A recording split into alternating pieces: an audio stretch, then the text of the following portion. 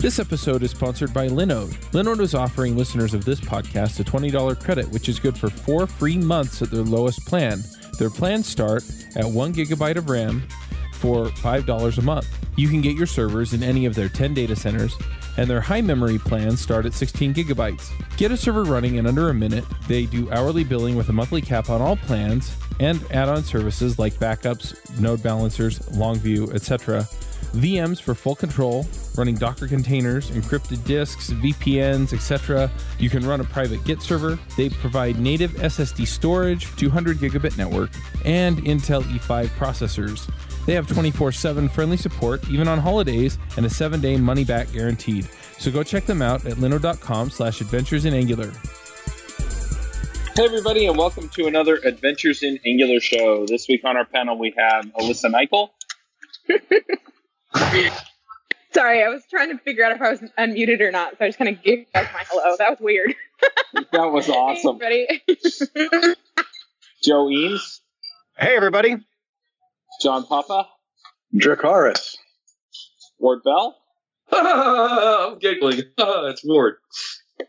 I'm Charles Max Wood from DevChat.tv, and all the background noise, that's me. I'm sorry. I'm in Oakland at a conference, so dialing in for that. We have a special guest this week, and that's Alex Eagle. Alex, do you want to say hi? Hello. Shall I give an intro? Yeah, do you want to just let people know who you are, why you're famous? Yeah. I guess I'm like a minor internet celebrity in the corner of the internet where people build large Angular apps. So I work on the Angular core team. I've been on the team for about 3 years. Spent most of that time doing developer tooling, so making the Angular compiler work with our internal build system and TypeScript, and making Angular work in TypeScript. All that stuff down in the plumbing. And for the last year, I've been working on making that internal tool chain converged with what everybody externally is using. Yeah, I think when I talked to Brad about it, I think I used the words Bazel and new in the same sentence, and he corrected me on that. So do you want to just talk about, how Google does it and what that means for us going forward with Angular?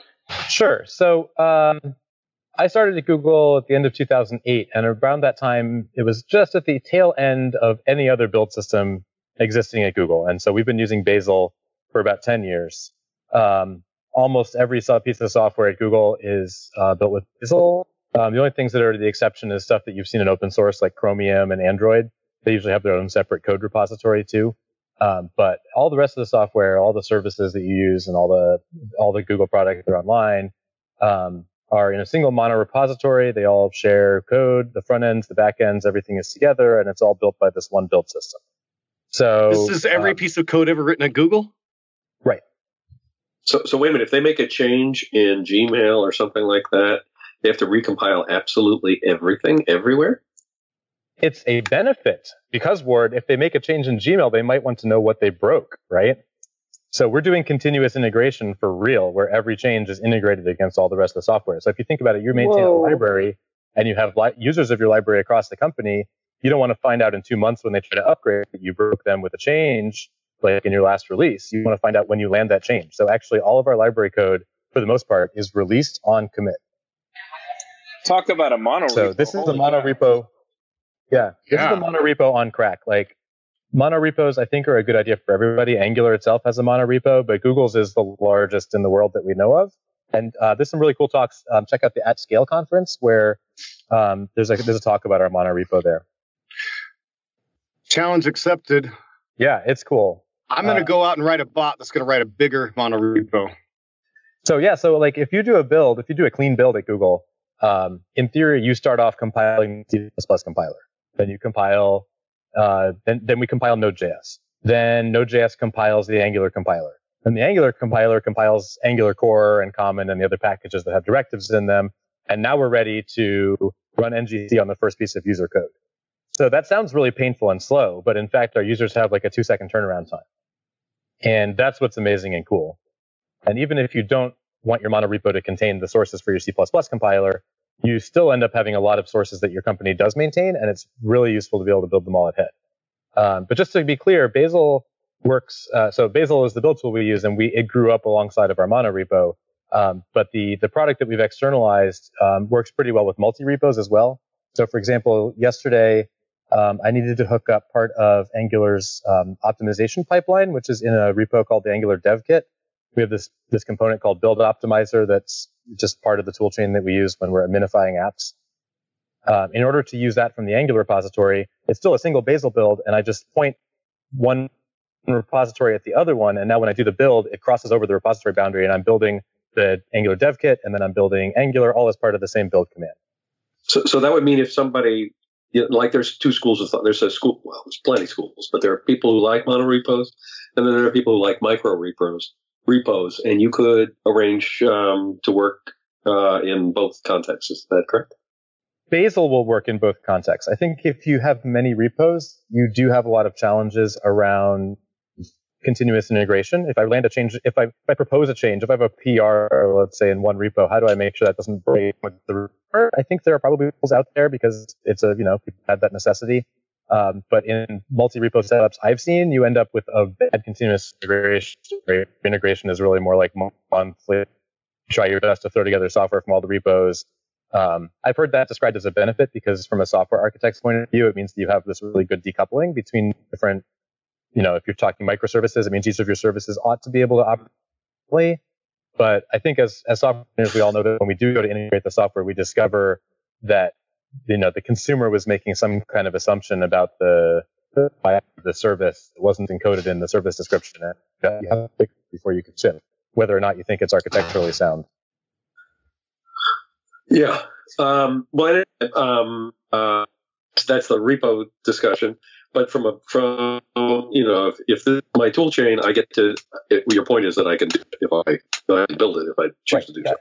Point one is that I recommend monorepos. I think that's a great thing to investigate. But the rest of this conversation, you can use a monorepo or you can stick with what you have. Either way, we should be able to use Angular's build toolchain.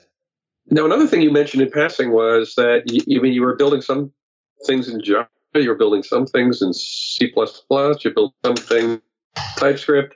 So it's not pegged to any one environment?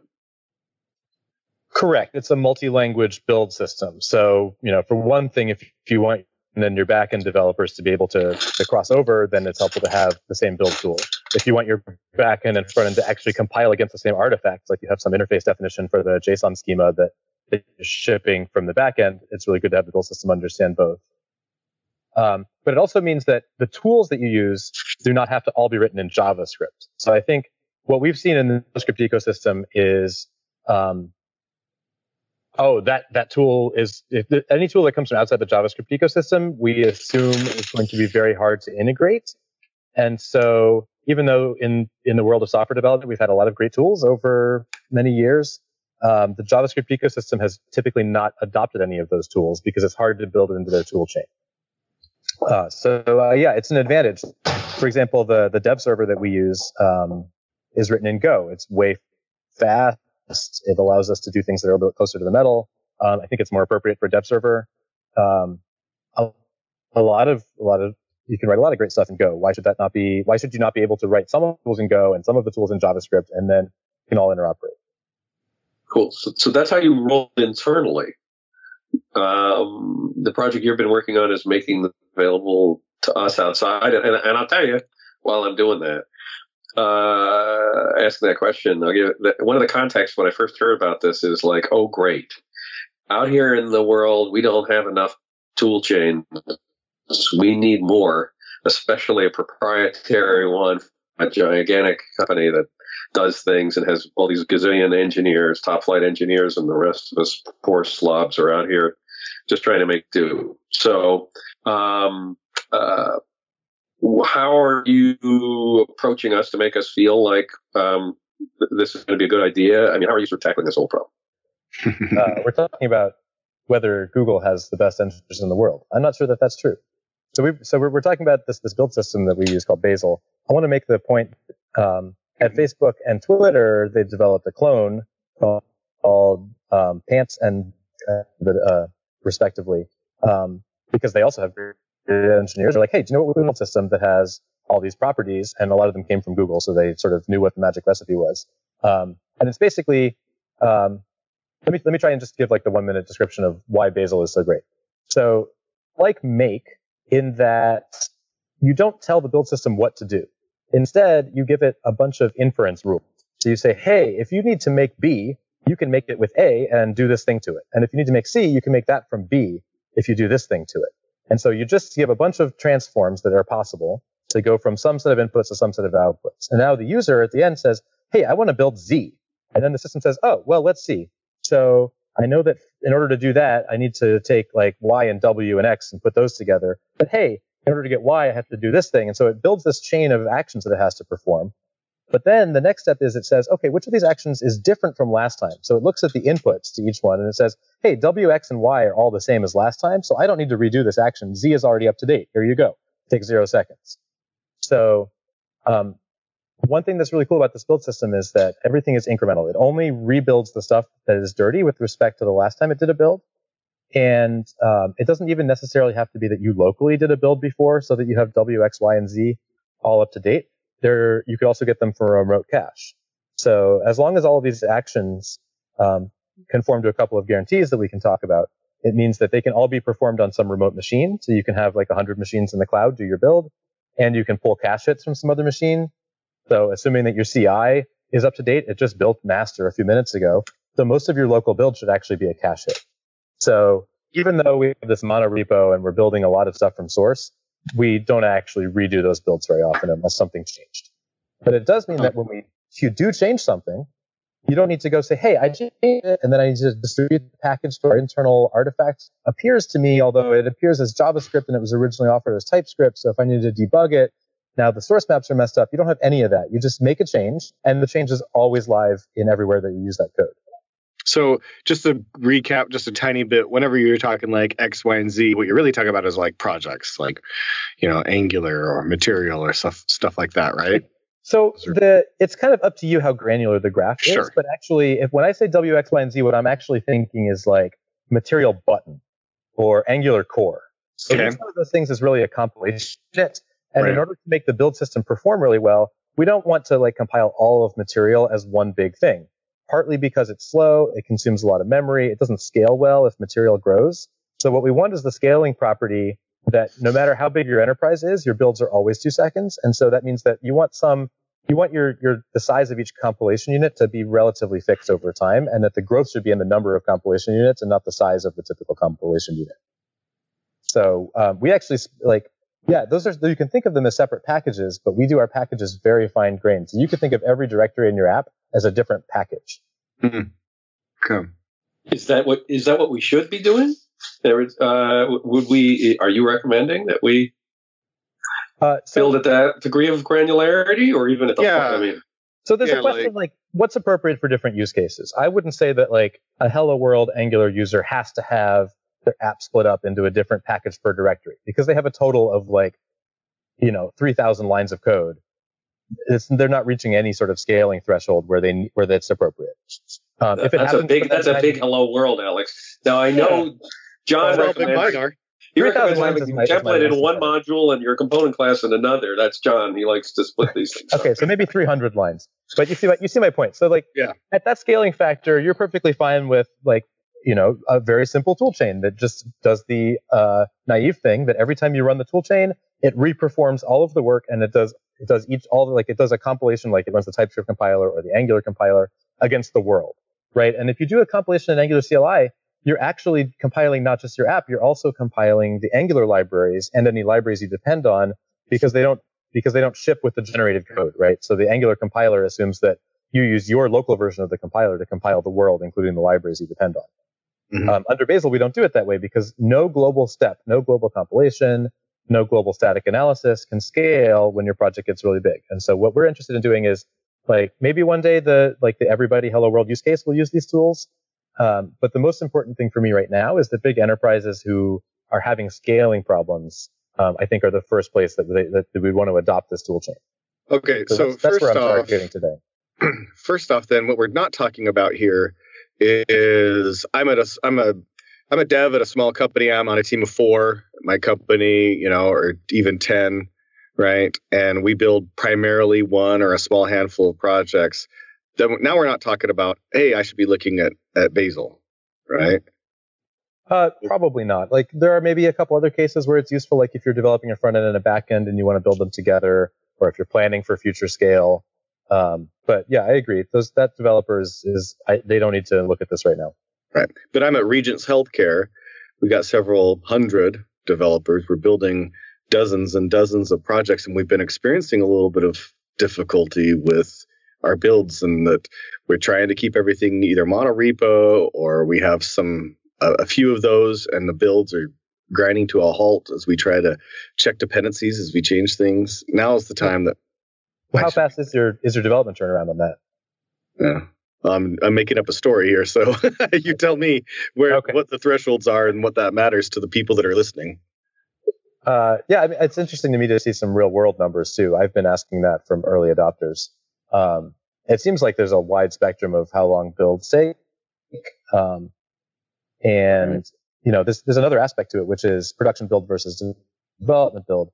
You're going to run optimizers for production that are by nature a global program analysis, like, tree shaking. You need to say, oh, can I remove this function? Well, it depends. Is it used anywhere?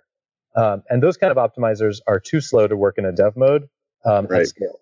So what I'm talking about when I say 2 seconds, this is our objective. Like you should expect anytime you make any source change, or at least on the median, right? There's some distribution of times, but at the 50th percentile, we should take 2 seconds from when you change something to seeing that live in your app in the browser, including fetching the source to the browser and like parse eval time in the browser and module loading time in the browser, all the way up to your app starts running. So We're talking 2 seconds. That's the thing to take home. Okay. Well, that includes, of course, Angular ahead of time compiler. It includes all of the toolchain except for the optimizers. Yeah. Well, one other thing that I really like about some of this is, that if I go and work on like the authentication piece, then the rest of my app that doesn't really tie into that much, I don't have to go do all that work again and wait for it to compile. And it sounded like it handled a lot of that stuff that, hasn't changed in the current set of changes, and it just recompiles everything else. Did I misunderstand that? Yeah, that's correct. You can think of it kind of like change detection in Angular. Like we go back and we say which of the things that the build has to do are dirty, and we just reperform those. So like this TypeScript compile is dirty because one of its inputs is a DTS file that came from another library, and since that changed, we might have to retype check this library. But now the outputs from this guy are the same as last time, so then we don't have to retype check anything down the chain, for example. Yeah, that just makes a ton of sense to me. It's like, hey, we're just going to do the work that we know we need to do, and make sure that everything is functioning as expected. So if you guys don't mind, I can propose a next thing to talk about, since I've given this pitch a couple times, which is what does the configuration look like? I definitely want to hear that, but I think we're circling around something that's really important, which is how do I know when, and we haven't talked about the Angular enclosure part of it, but the Bazel, when do I know that Bazel is good for me? If your development turnaround time is slower than you need it to be, so it kind of depends on your tolerance, but I mean, for me, if it took more than 20 seconds to make a change and see it in the browser, I'll get distracted and go look at Twitter or something. So that's the hard cutoff. Like as soon as you get distracted and you can't stay in the zone working, then you need to improve your build toolchain. Couldn't you also just decide to do shock collars for your devs to fix that issue? I haven't seen that used in an enterprise setting, but it sounds like an interesting approach. Enterprise it just keeps you focused.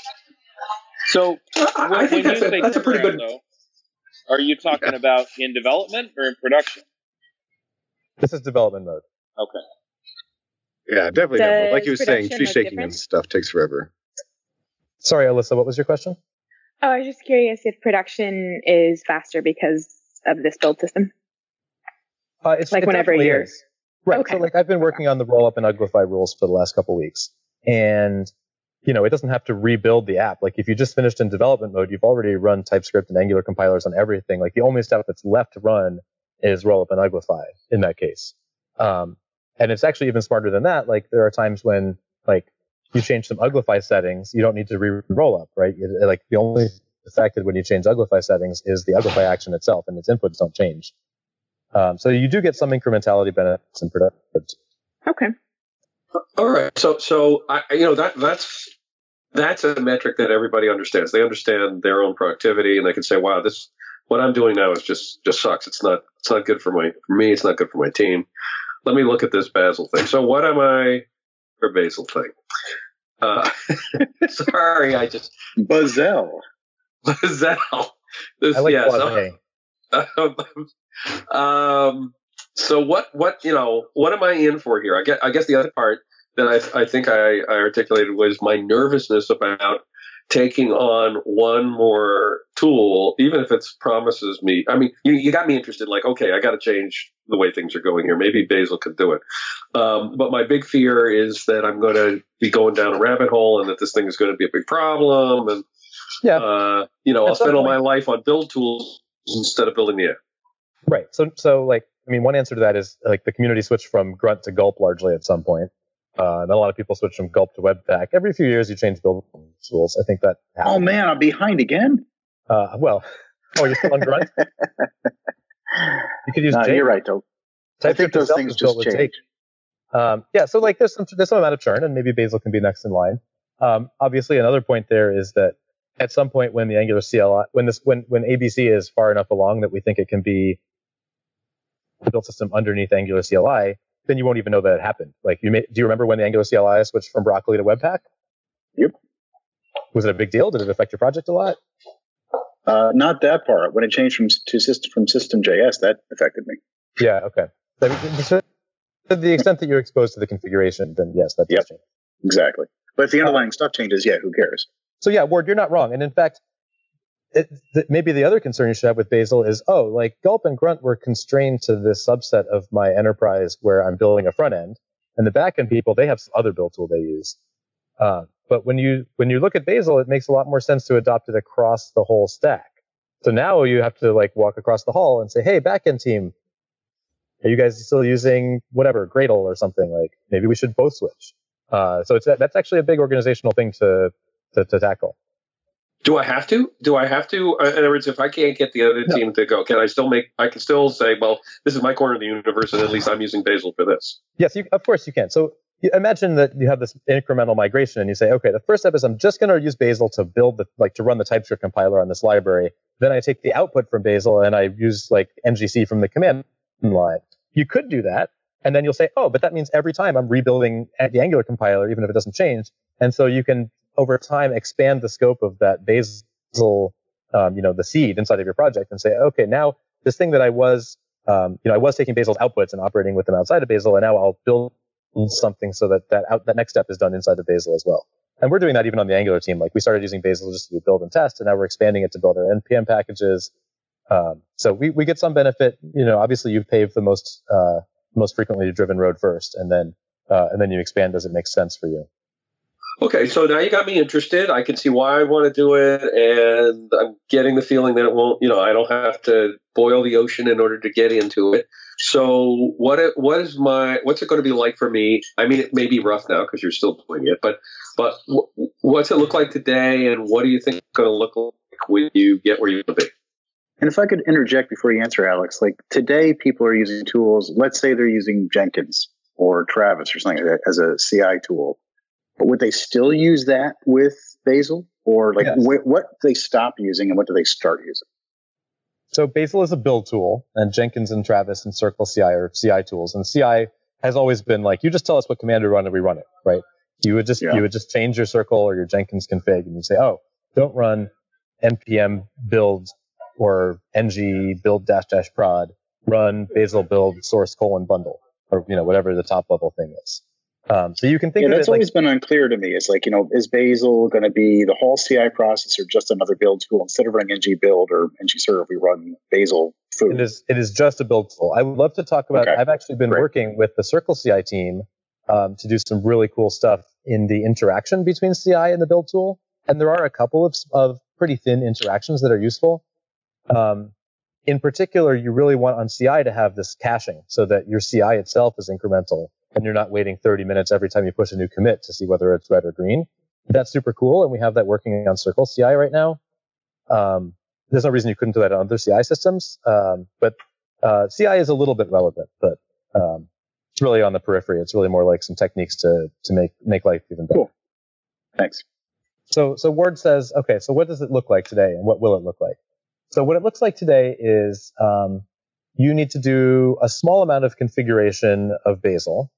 I think even in the end state where the CLI, where Angular CLI is running Bazel for you, you might still see some of that configuration. It's not like the Webpack config. It's not like any of the configuration you see in JavaScript today, where every tool wants you to give it a JSON file, and that JSON file has lots of settings, and some of those settings are telling it where the inputs and outputs go, and some of those settings are telling it about other tools that need to run, like plugins or something, and some of those settings are options that you can turn on and off, like strictness or like aggressiveness of optimization. And the configuration space is enormous and insane, and there are lots of jokes out there about like, I need somebody to come and help me configure my JavaScript tools. And you can watch Igor Minar's talk from, I forget where it was earlier this year, and he's like, oh, did you know that almost everybody doesn't turn on this one setting, and so all their apps are much bigger than they need to be? So that's kind of sad. On the other hand, you have Angular CLI, where it gives you almost no configuration, but it also gives you no customization, right? So if you want to do something different, even a little bit different, you have to do ng eject, and now you're responsible for all the configuration again. So what I've realized, especially recently as we're switching Angular over to Bazel, is that it's got this sweet middle spot where there's very little configuration, but you still have customization. And the way it does that is that you have these primitives, I would call them. TS library is one. So TS library says, okay, my job is you give me types and I produce JavaScript and DTS files out. And then you can have an ng module, which is the Angular compiler, that depends on a TS library. So basically, each one of these things is just kind of describing a chunk of your program. It's like, okay, this chunk is TypeScript sources, this chunk is Sass files, this chunk is something that I want to go into a rollup bundle. And then you just take these, what they're called rules. This is like a plugin for Bazel is called a rule. You can take these things and just compose them together in whatever way you want. So as long as some rule produces a JS file, I can take this other like rollup bundle rule and apply it to that. And what's cool is not only do you not need to configure the inputs and output locations, because that's obviously like Bazel controls the layout of the output directory, but you don't even need to configure the tools that much. And a good example is the TypeScript compiler. You don't need to tell it whether to produce ES5 or ES 2015 output, because that's actually controlled by some other rule downstream. If you're running the dev server, it will ask for the ES5 output from all the TypeScript rules above it in the graph. And if you're running a production bundler, it might ask for the ES 2015 sources from all the things up the graph. So the rules actually configure each other, which is super cool. And it means that the user really is only responsible to say, here's a chunk of files, and they go together as a unit. And I describe that they are TypeScript code, and here's their dependencies, and I'm basically done. So I think that the configuration is pretty nice. That's what you're exposed to today. So it's kind of, the syntax is technically like a Python subset. So, if you're allergic to Python, it kind of hurts. And maybe one day we'll start looking soon at whether we can actually just have the CLI generate all that configuration for you. But like I said, there's not very much configuration. It's really more about how to split your app up into chunks. Do you envision me like going shopping for rules for different parts of my thing, and sort of in the same way I do for NPM packages? Oh yeah, absolutely. There's already an ecosystem of Bazel rules. They don't all interoperate, which is partly my job to solve, especially in the JavaScript space, because something like the TS library rule has multiple kinds of JavaScript flavors that it can produce, like ES5 and ES 2015 or different module formats. We need some way for these rules to, like, what's the API of one rule talking to another? In most of Bazel, the API is simple. It's just I produce this kind of file and you consume that kind of file, and so we can play together. So I think there's sort of the Bazel ecosystem as a whole, in which there are several different sets of rules for doing the same thing. I think within the Angular ecosystem, what we're going to see is a lot of people writing specific rules to bring a tool that they like into the tool chain. And yeah, it'll be no problem for you to go shopping among those. We just need to have some sort of compatibility test repo where we mix the things together and have a CI that says that it works. Do you run your own freelance business? Or maybe you're thinking about picking up some business on the side? Well, then you need FreshBooks. FreshBooks is the quickest and easiest way to get invoices out to your clients. It's easy to use. It works anywhere, available from any device, on the desktop, iPhone, iPad, Android, and all of your data is backed up and secure. And it makes it really easy to get organized and get paid. You'll be tracking time, logging expenses, and invoicing your clients in no time. You can also save time billing, freeing up several days per month to focus on the work that you love, and you get paid faster. FreshBooks customers are paid on average 5 days faster because there's a link on the invoice that says pay me now. And it's a great way to grow your business. Plus, FreshBooks is offering a 30-day trial. That's right, 30-day trial if you try them out. So go to gofreshbooks.com/devchat and enter devchat in the How Did You Hear About Us section. Once again, for a 30-day trial, go to gofreshbooks.com/devchat and enter devchat in the How Did You Hear About Us section. See, that would be really advantageous to me as I'm thinking about it, because every time I look at a configuration file, like, I don't know how to, if I adjust it over here, that blows up somebody else, and or I don't even know what it is, and I don't know how to take advantage of something that Joe did, or something that Chuck did, or something that Melissa did. Like that Webpack config file. Every time I eject and look at that, or I do a class on it, it gets bigger. I think it grows by 50 lines every day I show it.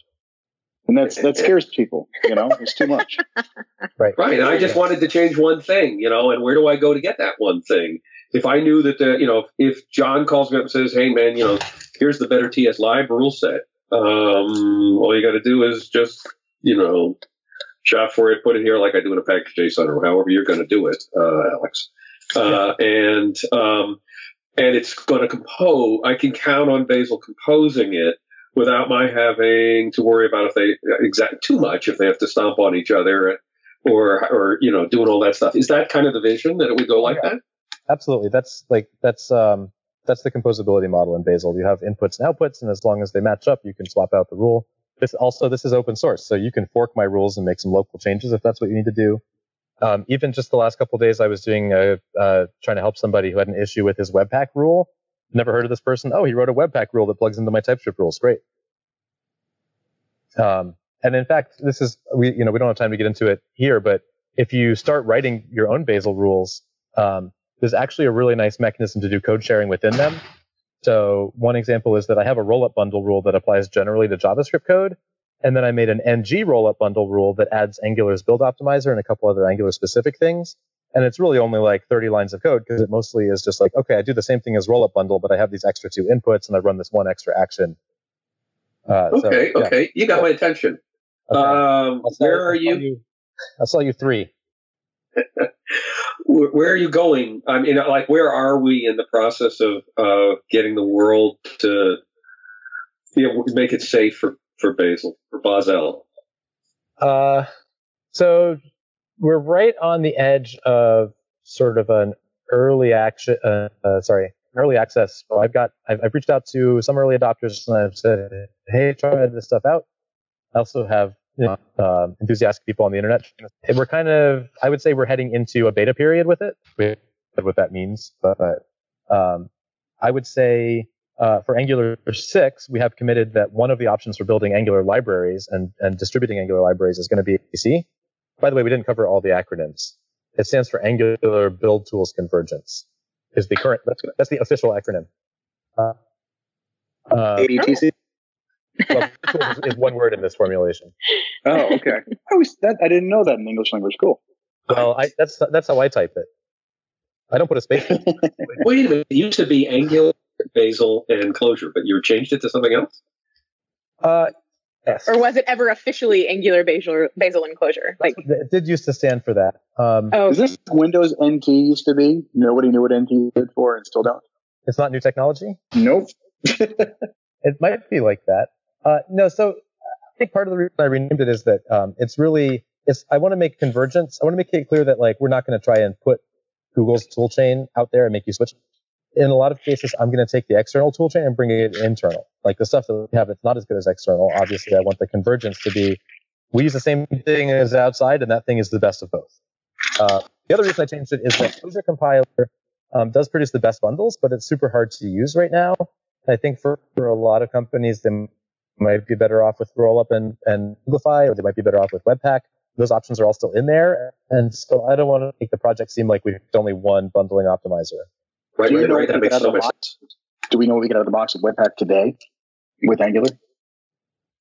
I have not worked on Webpack rules yet. I have a couple of contributors who've written them, and there's somebody out there who I don't know who's been working on one. To be clear, I don't know either. I know at one point they were talking about putting Rollup into it, and then the Clojure compiler, and I don't know where they landed. Do you remember that work? Yeah, there's a branch of Clojure compiler called Webpack that was specifically trying to make that path better paved. In the Angular CLI, though? I mean, that's what I'm saying. Is in the Angular CLI, which one is it using? Yeah, the CLI still uses Webpack. I don't think there's we use Rollup only to build Angular's packages, right? So for libraries we use Rollup, but for end user applications we use Webpack. At least today. I think I don't know exactly where this is going to head. I think since Bazel is a general purpose build tool, like I said, somebody could write a rule that does it a different way. The important thing is to benchmark, so we can compare these things well. So one of the things we've built as part of ABC is a development round trip benchmarking suite. So we can keep track both over time and between different sets of rules or different approaches. We can keep track of, am I hitting the 2-second turnaround time, along with a few other metrics, like how much memory pressure is there on my machine? Like, will I be able to build my app if it's 10 times bigger, or do I have to get all my developers a 64 gig box? So I think measurement is important. And then, we have to let the community take it in a direction. I'm going to support a particular flavor of this, which is whatever Google is using, because that's what's converged. But it doesn't mean that you can't customize this toolchain.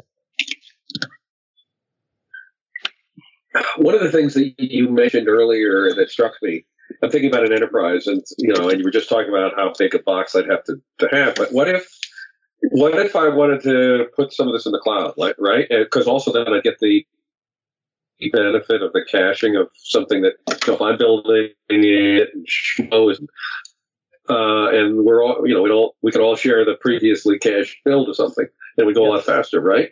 So is there a plan for a cloud-based version of this that would make life easier for me? That's a great question, Ward. It's almost like I fed it to you, but I didn't. I promise everybody. So yeah, I was talking caching on the CI, but in fact, sure, you can, like everybody's Bazel, you can configure it and say the cache is at this address. So you want the cache to have low network latency because the cache is racing against what your local machine can do. And in most cases, you make a change to a file, you're doing an incremental build, and you really only have to kick off 2 compilers, and one of them uses the outputs from the other, so you can't get a lot of parallelism, and so you have plenty of cores locally.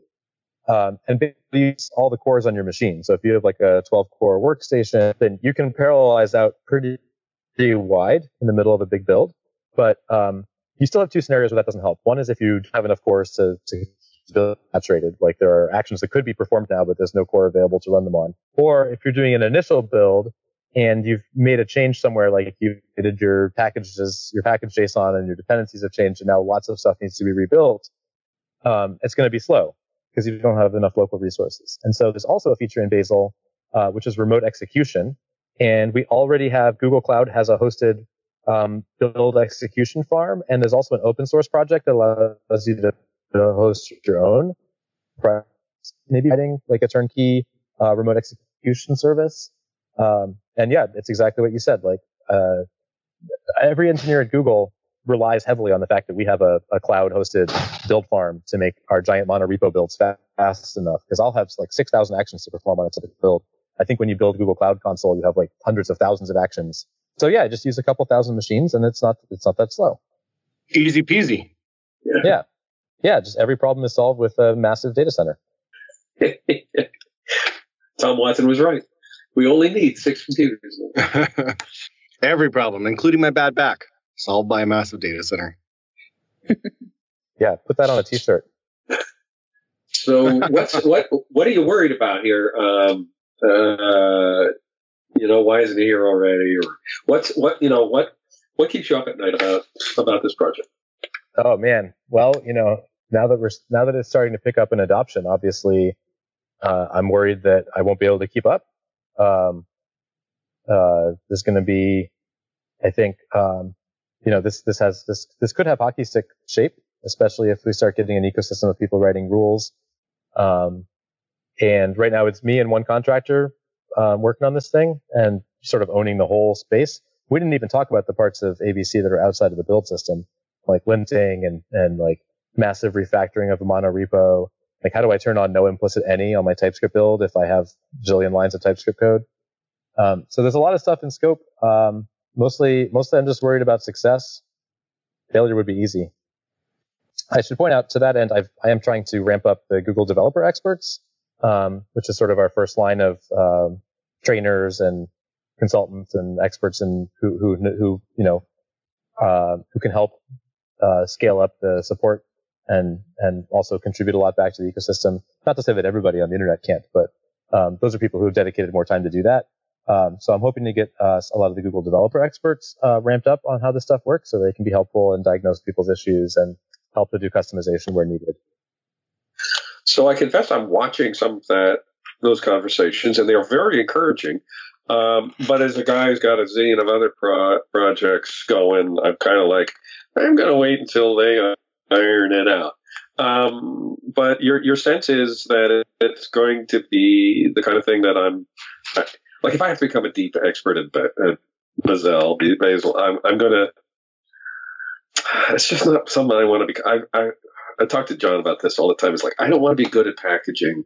I don't want to be good at any of these things because I can't. Like, I'm barely good, if at all, at the things that I focused on. So this is maybe I'm having a mental breakdown here, but I'm looking for that thing when I know that it's safe to go, even in the water, to try it.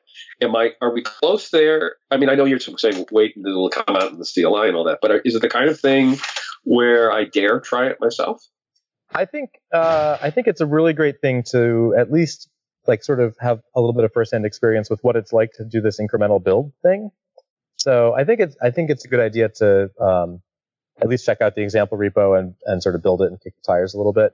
Can you give me the 1 minute? Here's what happens: where you walk in the door, you turn the handle to the right. This is what you're going to experience, and bang, you're going to be there. Can you give me like that story? Like, what's it going to be like if I just want to try this? Yes, that's the README on github.com/alexeagle/angular-bazel-example, which is my canonical example repo. It's also linked from everywhere. The README on that repo is intended to be exactly that. It's like, hey, look, so you install, you run your first build. Here's how you bring up the dev server. Here's how you run the tests. Cool. So that's your walkthrough. I think to your other question, like how much expertise will I need to build in this tool over time? Since we're talking about convergence with what Google does, you can just look at what Google engineers go through. When they join, they have, they do have a few days ramp up on how to operate the build system. I think you probably do in any new job. And then for the most part, most of them don't know about like how the incrementality works behind the scenes. They just run whatever their team does. And so unless you're a build tools engineer, you don't have to go any deeper than that. All right. You convinced me. I'm going to steal a few hours and try it. Yeah, you should try it now, Ward, while I still have time to answer questions and issues. That is the tempting prop. I think we're coming close, but I want to, Alex. What do we need to know that we haven't asked, or what do you want from us? I guess you want from us to go try it, but I mean, this is your chance to give us that hook or say whatever you want to say. Find me some more eager contributors, and I'll give them projects.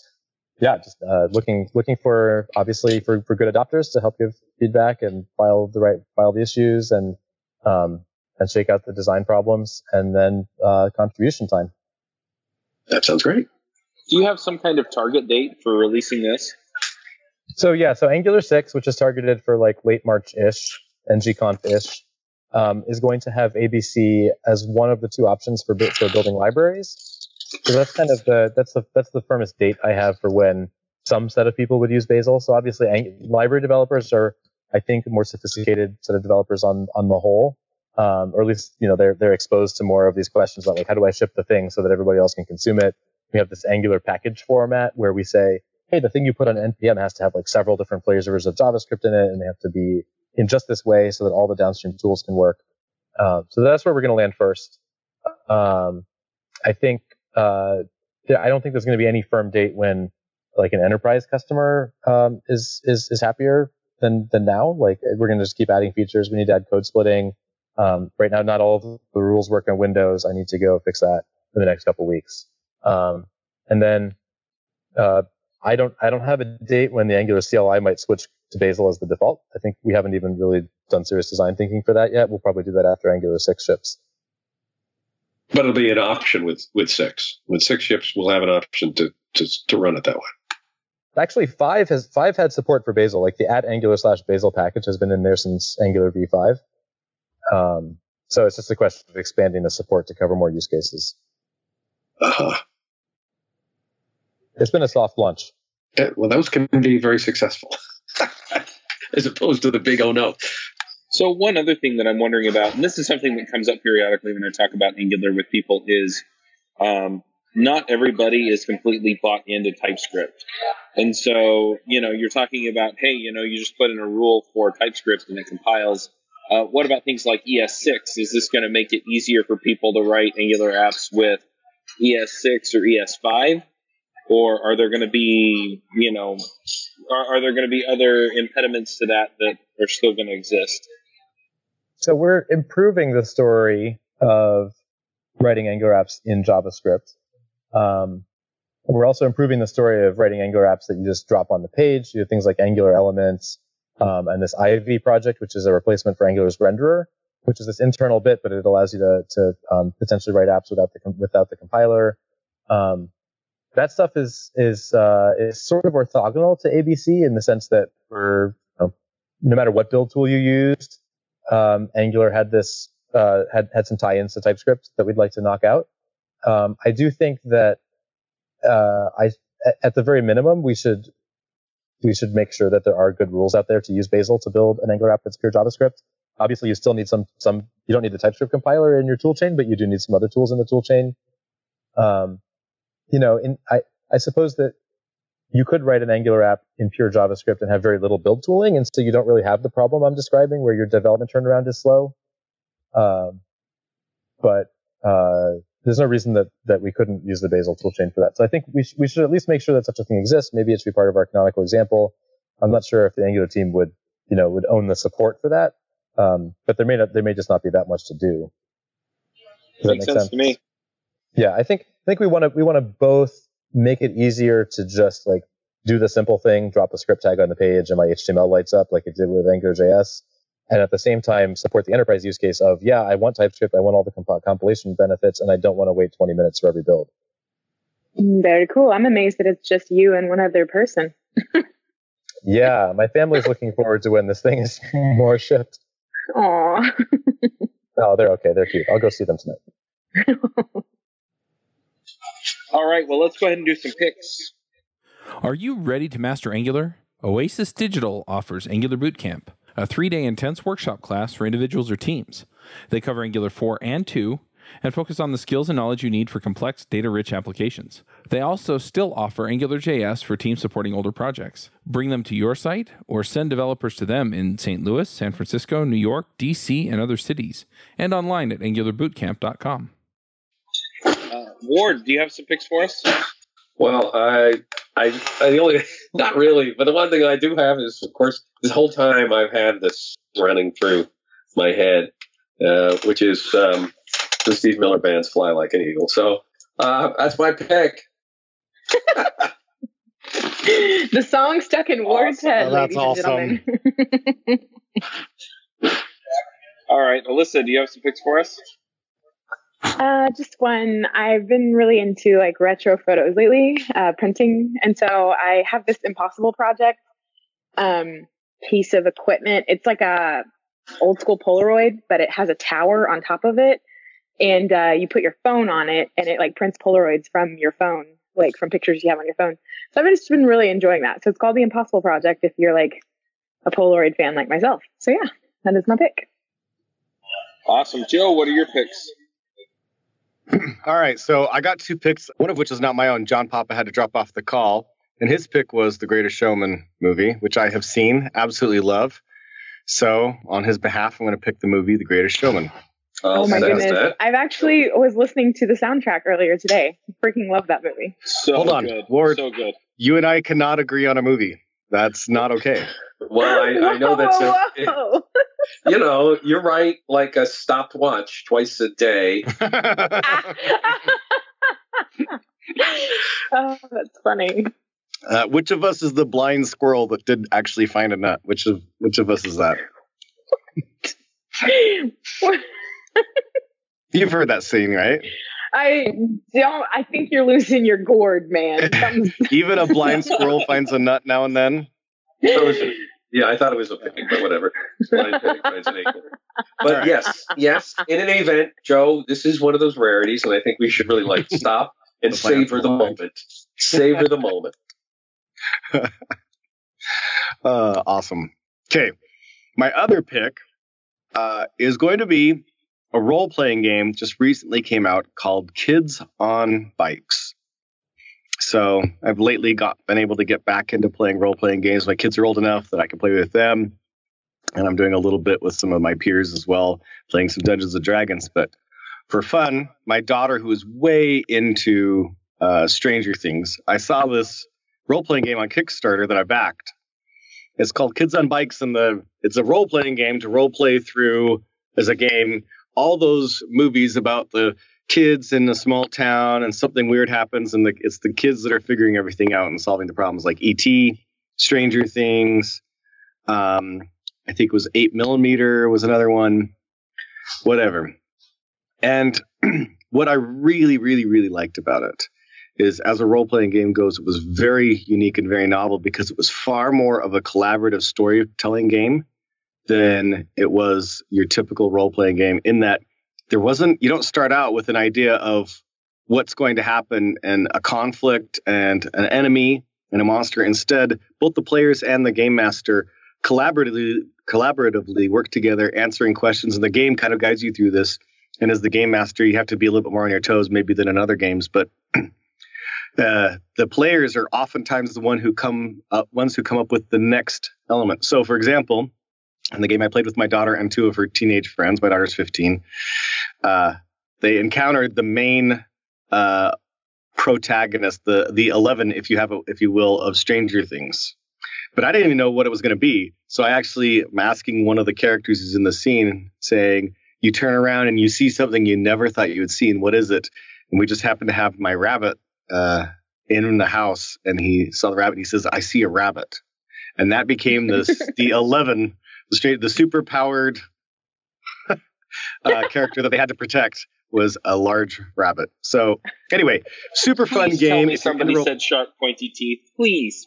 I believe I may have said that, but I don't know that my daughter and her friends got it. I'm not sure if they've seen Holy Grail. But if you like role-playing games and you're looking for something even more interesting on the storytelling front, this game by far takes that to a level that I have never seen before in a role-playing game. And I'm kind of into checking out kind of the oddball role-playing games. What's the suggestion of number of players for it? I would say that it plays, based on my one experience with 3 players, I would say it would play pretty well up to 5 or 6. Beyond that, I think it's just like your typical 3 to 5 is probably ideal. Okay. 2 seems like it's not enough players. And that's that's not including like the DM type role person? Yeah. Okay. So with the GM, I would say the minimum is the best that I think it's ideal to be 4 to 6 total people. Okay. Very cool. I think it could play with 3, but 2 would be probably way too little. Total people. There we go. Those are my picks. So The Greatest Showman reminded me of something that John is doing. He started a 5 things series, video series, which is you get in there and you try and get teased into some technology for, in a short period of time on a fun video with that's a combination of goofy and substantive. And he and I did one on RxJS, and we've got the link. We'll have the link in the show notes. And I'm not often amused by myself, but I thought we were pretty good. So check it out.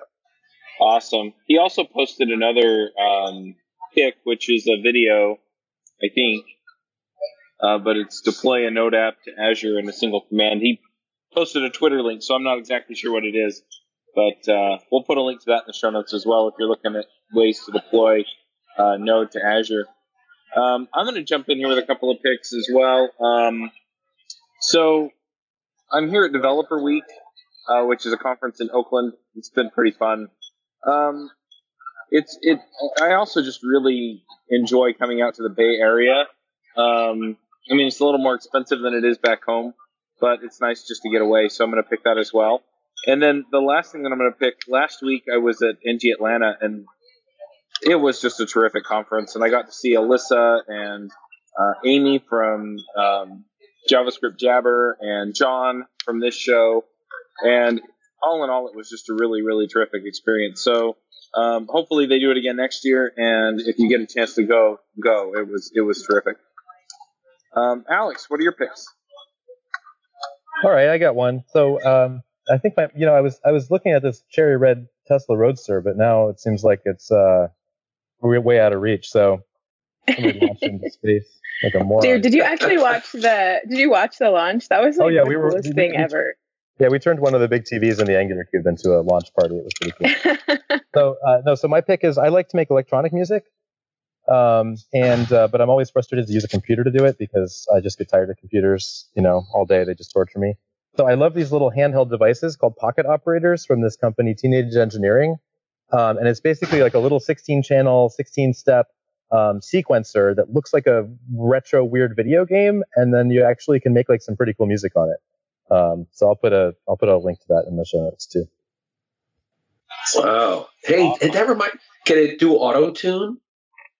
I haven't seen a module to do that. No. But you can chain them together, so you can get like a bass and a rhythm and a like melody instrument, and you can like jam out on 3 of them at a time. It's pretty cool. Okay, because I'm looking for something to auto tune this, so we can do a whole session here. Auto tune the adventures in Angular, but I thought maybe you would know. All right. No, I just said you could auto tune it in post. Like if Charles has a lot of extra time this week, he can just auto tune some sections of this recording. So what do you make with that? I mean, what kind of music do you like to make with that stuff?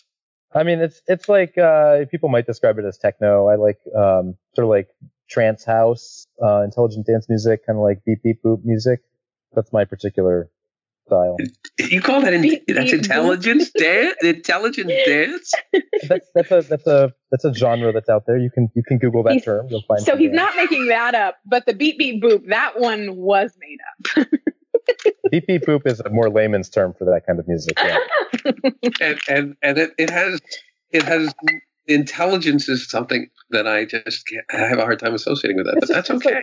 Like, it's kind of cranial. It has like a lot of polyrhythms, and it's just like tickles your brain. I see. Good programming music too. All right. Well, Alex, if people want to follow this particular project, or maybe you're posting stuff to Twitter, or blog, or something like that, where do they go get information? So the main short link is g.co/ng/abc. That's your one pager, and I have links on there to everything else. Awesome. Well, thanks for coming and talking through this with us. I think as we go forward, it's going to be more and more important to, at least understand what the tooling's doing for you, even if you don't have to be an expert in how it all works. So, yep. Thanks for having me. Yep. Thanks for coming. Bandwidth for this segment is provided by CacheFly, the world's fastest CDN. Deliver your content fast with CacheFly. Visit CACHEFLY.com to learn more.